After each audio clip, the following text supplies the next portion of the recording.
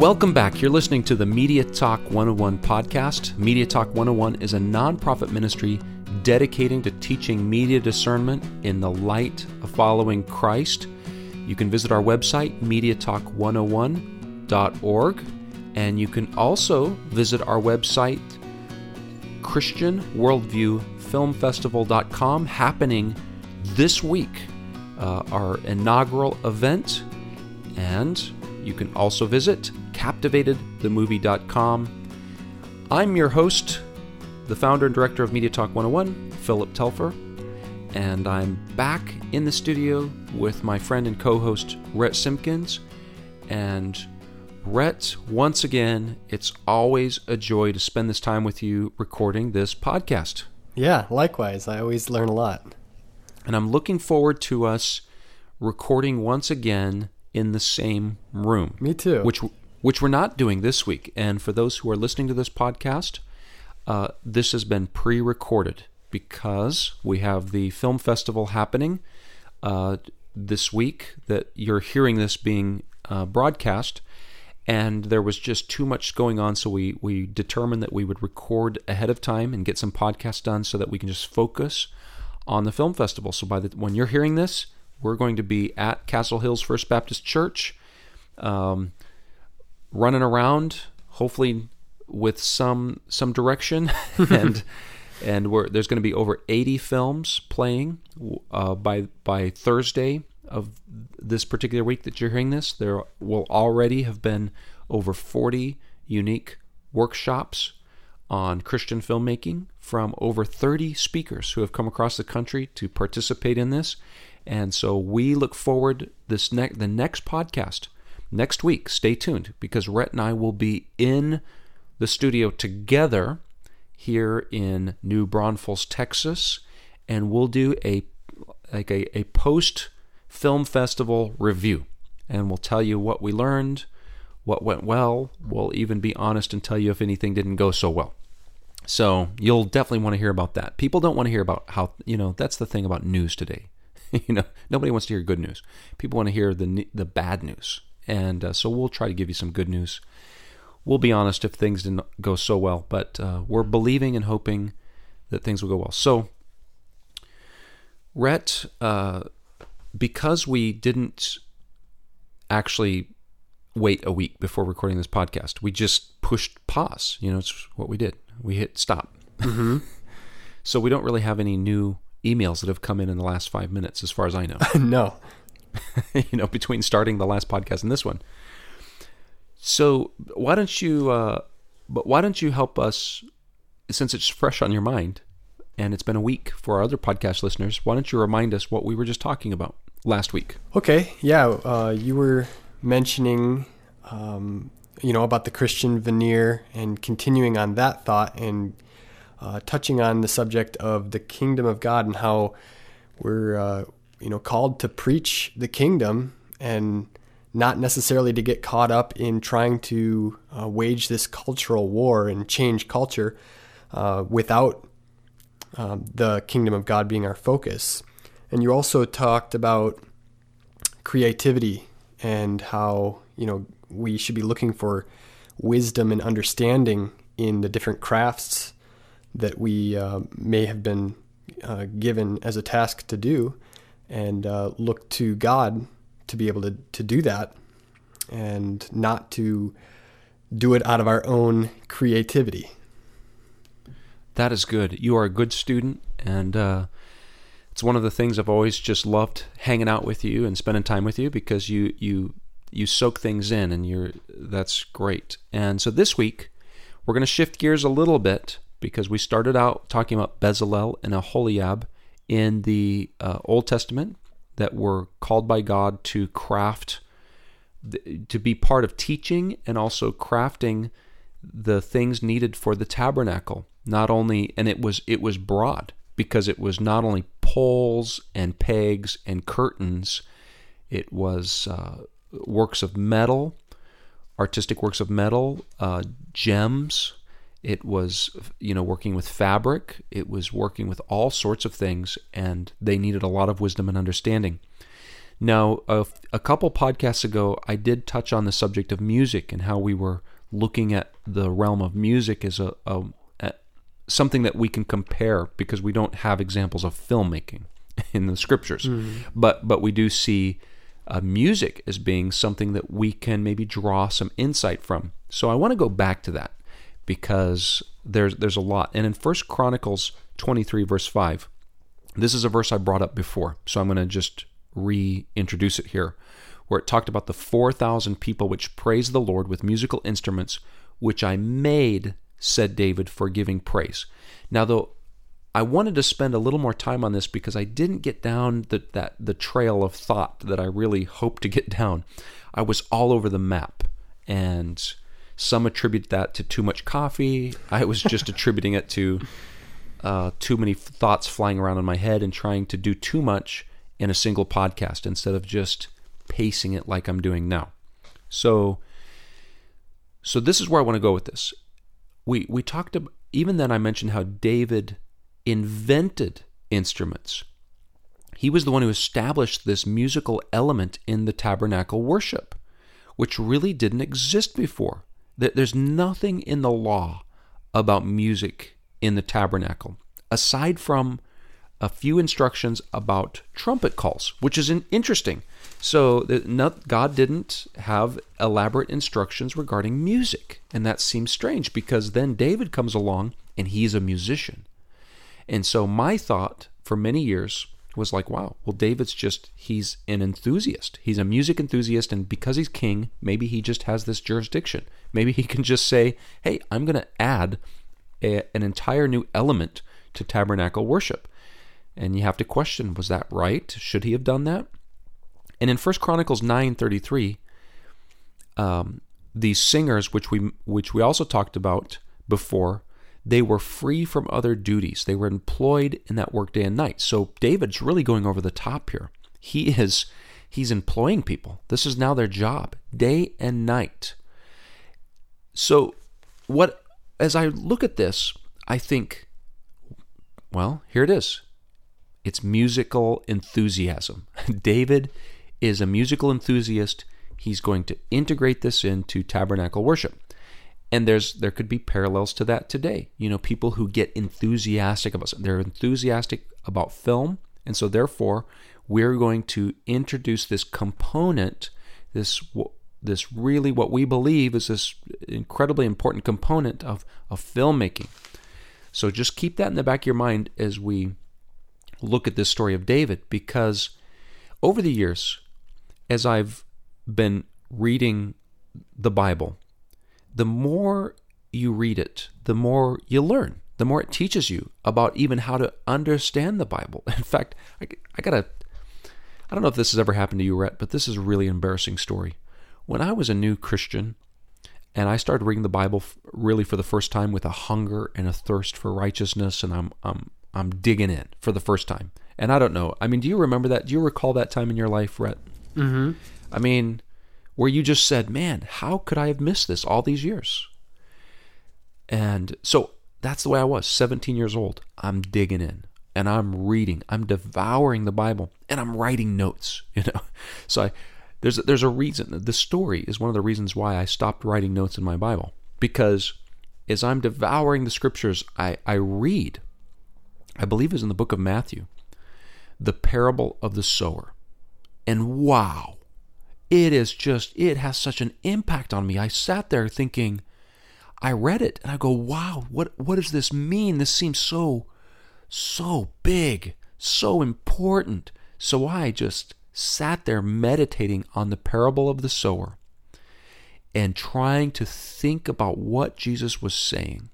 And what surprised me with how confusing it was. I'm like, wow, it seems like such a simple story. Everybody had told me these parables are to make things simple. God, Jesus used stories because it related to people. And I'm reading it, I'm going, I don't know if I understand this. This is very confusing. And so I thought about it, I pondered it, and then the light bulb went off. I thought, I think I get it. I think I know what it's saying. And so I began to write my thoughts in the margin of the Bible. Kind of verse by verse. It was flowing, man. It was flowing. And I was like, wow, I can't wait to share these insights with people. I understand this. So then I continued reading. Well, if you know the story, Jesus tells the parable, and then there's this little intermission. And during this intermission, the disciples come to Jesus and say, "Why do you speak to the people in parables? They're kind of confusing. People don't know what you're talking about." I'm paraphrasing. And so now I'm going, wow, I can really relate to this. So I'm just reading it now. I'm like, they're saying exactly what I'm thinking. This is kind of confusing. And Jesus says, well, it's not for them to it's for you to know the mysteries of the kingdom. And then it says Jesus explained the parable to him. I'm like, palm to the forehead, Philip. Duh. I mean, it's if I would have kept reading, there's the explanation. I had no idea. I just thought it was moving on to another subject. I had no clue that there was a little pause, and then Jesus explains the parable. And guess what? When I read the parable, I realized all my ideas and thoughts didn't match. I realized, oh, I'm so dumb. I'm like, I should have just kept reading because it's right there. Jesus explains the parable, and his explanation was clear, and it didn't match my explanation of it. And I began to realize something. We need to be reading the Bible more. And the more we read it, the more it will teach us how to understand the Bible. And as I hear so many Christians making lame arguments about all sorts of subjects, I realize, you know what? They're not reading the Bible. They are not taking it seriously. They are not letting it inform their thinking. They are not digging like a miner would, like someone, what's the right word? A miner. Prospector? A prospector, thank you, mining for gold. It's not that gold rush fever into the scriptures like what happened in 1849 in California as people went crazy and sacrificed everything else in their life to go find gold in their hills. And Christians need to be that way. We need to say, hey, there is gold, there is wisdom, and I want to mine it. I want to go dig through and find this gold. And I don't see that in the church today. I don't see that. And when I hear people making really lame arguments about issues, and for the last 4 podcasts now, we've been talking about filmmaking. In particular, some of the conversations I have with others about filmmaking, I'm scratching my head thinking, where are they getting their ideas?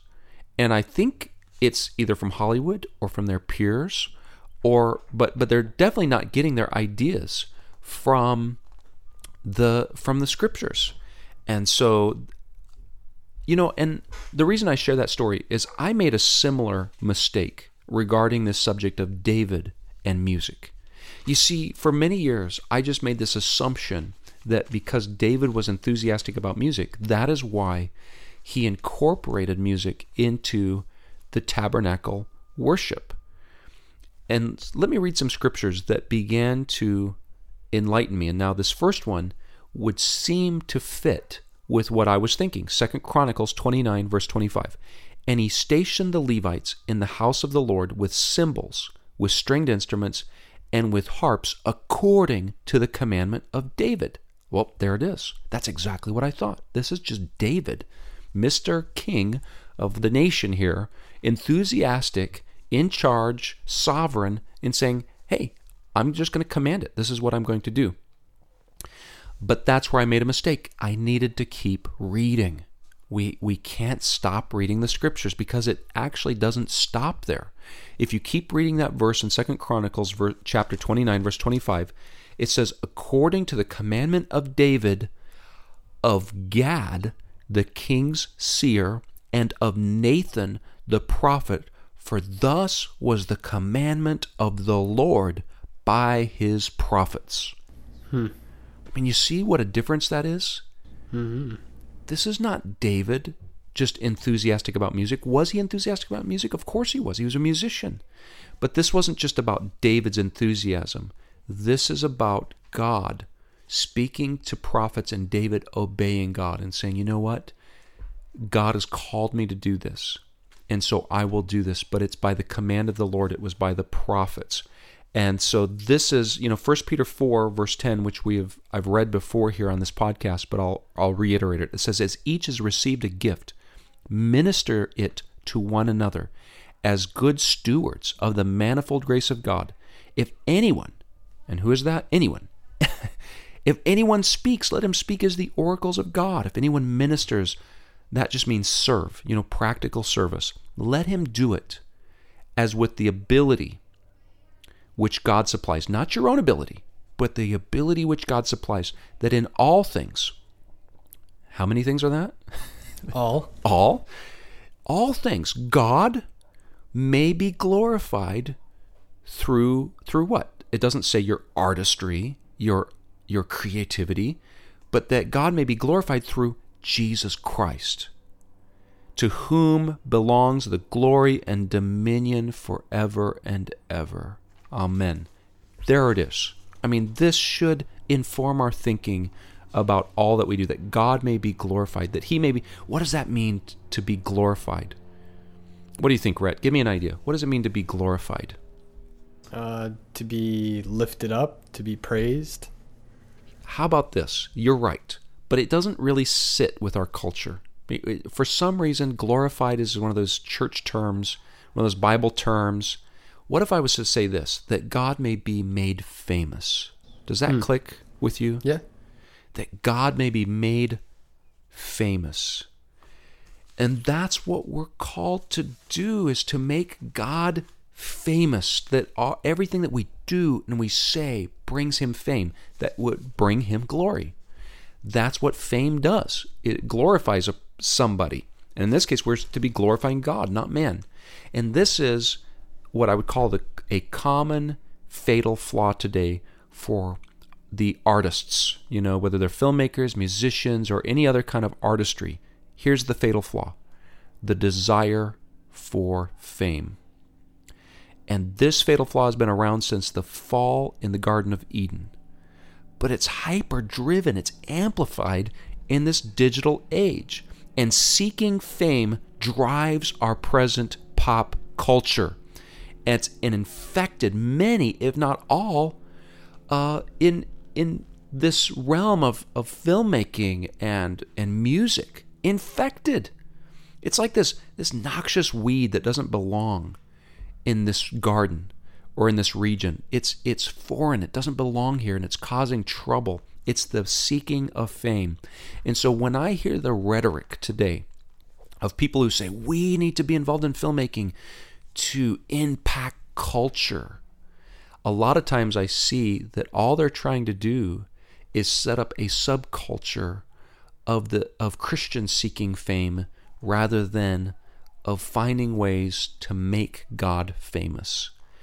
And okay, maybe people disagree with me. Maybe others out there will say that. I don't see that. But I'm saying for years I've seen this. I've seen it in music. I see it in movies today. Christians getting involved. It is a fatal flaw. It is the Achilles heel. This is the area that every Christian who wants to go into any kind of creative direction needs to really be careful and guard their heart, because this creativity or even this craftsmanship can turn really sour. In Amos chapter 6, verse 5, there's an interesting verse. Amos was a prophet, and it talks about the people, Israel, who were singing idly, and they're actually called on the carpet for this. And I'm going to quote, you invent instruments for yourselves, instruments like David. So what's happening here? The culture, Israel, down the road, you go down a few generations, and they look back and they say, oh, David invented instruments, so we can invent instruments too, because David did it. But David invented instruments by the command of God for the glory of God. And these people, it says they were singing idly and inventing for themselves instruments. This was not for praising God. It was not for making Him famous.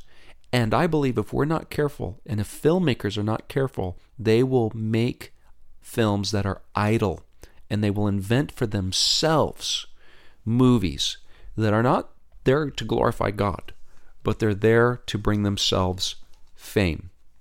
This is the story of the Tower of Babel. Hey, we're going to create something. We're going to build something up into the heavens. We're going to make a name for ourselves. And I'll end with this, because we need to wrap this up. But and to me, this is probably a good place to stop on this particular podcast this week. And I'm going to bring up another word. Here's another Bible trivia for you, Rhett. And that is, does anything come to mind when I say Nehushtan? Oh my goodness. Nehushtan. I don't think so. Okay. Well, you can read the story, 2 Kings 18, verses 1 through 4. I'm not going to read it right now. But this is where the word Nehushtan comes from. But I'll give you the story. And it goes all the way back to a time in Israel when they were wandering in the wilderness, and they began to complain and grumble against God. And because of their hearts that were falling away from the Lord, God sent in their midst these poisonous serpents, known as fiery serpents. And they began to bite the people, and they began to die. It was a plague that God sent among the people. Now, you know this part of the story. What was the cure for these people that had been bit by these poisonous snakes? Because Moses interceded for them. Moses said, "Oh God, don't let the people all die." So Moses interceded, and God gave Moses some instructions. And what was that? To put a serpent on a bronze pole, and then people would look at it and be healed. That's right. Exactly. And this actually comes back into the Gospels. Jesus brings it up as an analogy of himself, as a foreshadow of his ministry. He says, if I be lifted up, I'll draw all men to myself. But he says, even as the snake as that pole was lifted up, and people look to that, we look to Christ. But when you go a few generations down, so here's this pole that had been made, this metal pole with this snake on it, and this was used by God. This was actually commanded by God for Moses to construct this and to use it to create a miraculous preservation of lives. And as a foreshadow of Jesus Christ and his ministry and being lifted up on a cross for our redemption, for our healing, for our forgiveness. But that snake on the pole, which is also, by the way, for our listeners here, and maybe you already knew this, but that's where, when you look at the medical symbol, what is it? It's a snake on a pole. Does everybody ever think like, that's weird? Why would you have a snake on a pole as a medical symbol? Well, it goes back to the Bible, So healing that came through that, and so that's just one of the remnants of this biblical worldview. And so we have this snake on a pole, but it sticks around long past its purpose, and in generations later, it's still in Israel. It's still in Judah. And it becomes an object of idolatry. And so when King Hezekiah came in and there was revival, he began to tear down the high places. And one of the things he did was he destroyed this serpent. And they called it at that time Nehushtan, which meant a piece of brass. It's nothing. It's nothing. You've made it into idolatry. It's just a piece of brass, Nehushtan. And you know what? If we're not careful, Christian filmmaking will be nothing more than Nehushtan. Just a piece of brass that turns into more idolatry because people's hearts turn away from glorifying God. And when you turn your eyes off God, the result is idolatry of all sorts of ways. And so I think that's good enough for this week, and we will come back next week to give you a report on how the film festival went. But we do want to thank all of the podcast listeners, especially those who have been sending us words of encouragement. We're very grateful for that, and we thank you for your prayers, for all of those who have been praying for us for the film festival, for those who have supported us financially. this is something that we want to thank God for, and we are praying that this event will not be Nehushtan, that this will not be something that turns into something that fosters idolatry in the church, but something that will glorify God. You've been listening to the Media Talk 101 podcast. Visit MediaTalk101.org for helpful articles, videos, and other resources. Click on the audio tab to get a free download of Philip's audiobook, What Wouldn't Jesus Do? Media Choices in the Light of Following Christ. And if you haven't seen our award-winning documentary Captivated, Finding Freedom in a Media Captive Culture, be sure to order your copy today. Parents Television Council calls it deft and powerful, and numerous moms, dads, and pastors say it's a must-watch for every Christian family and church. If you have a question or a topic you would like to have discussed on this program, please send an email to podcast@mediatalk101.org.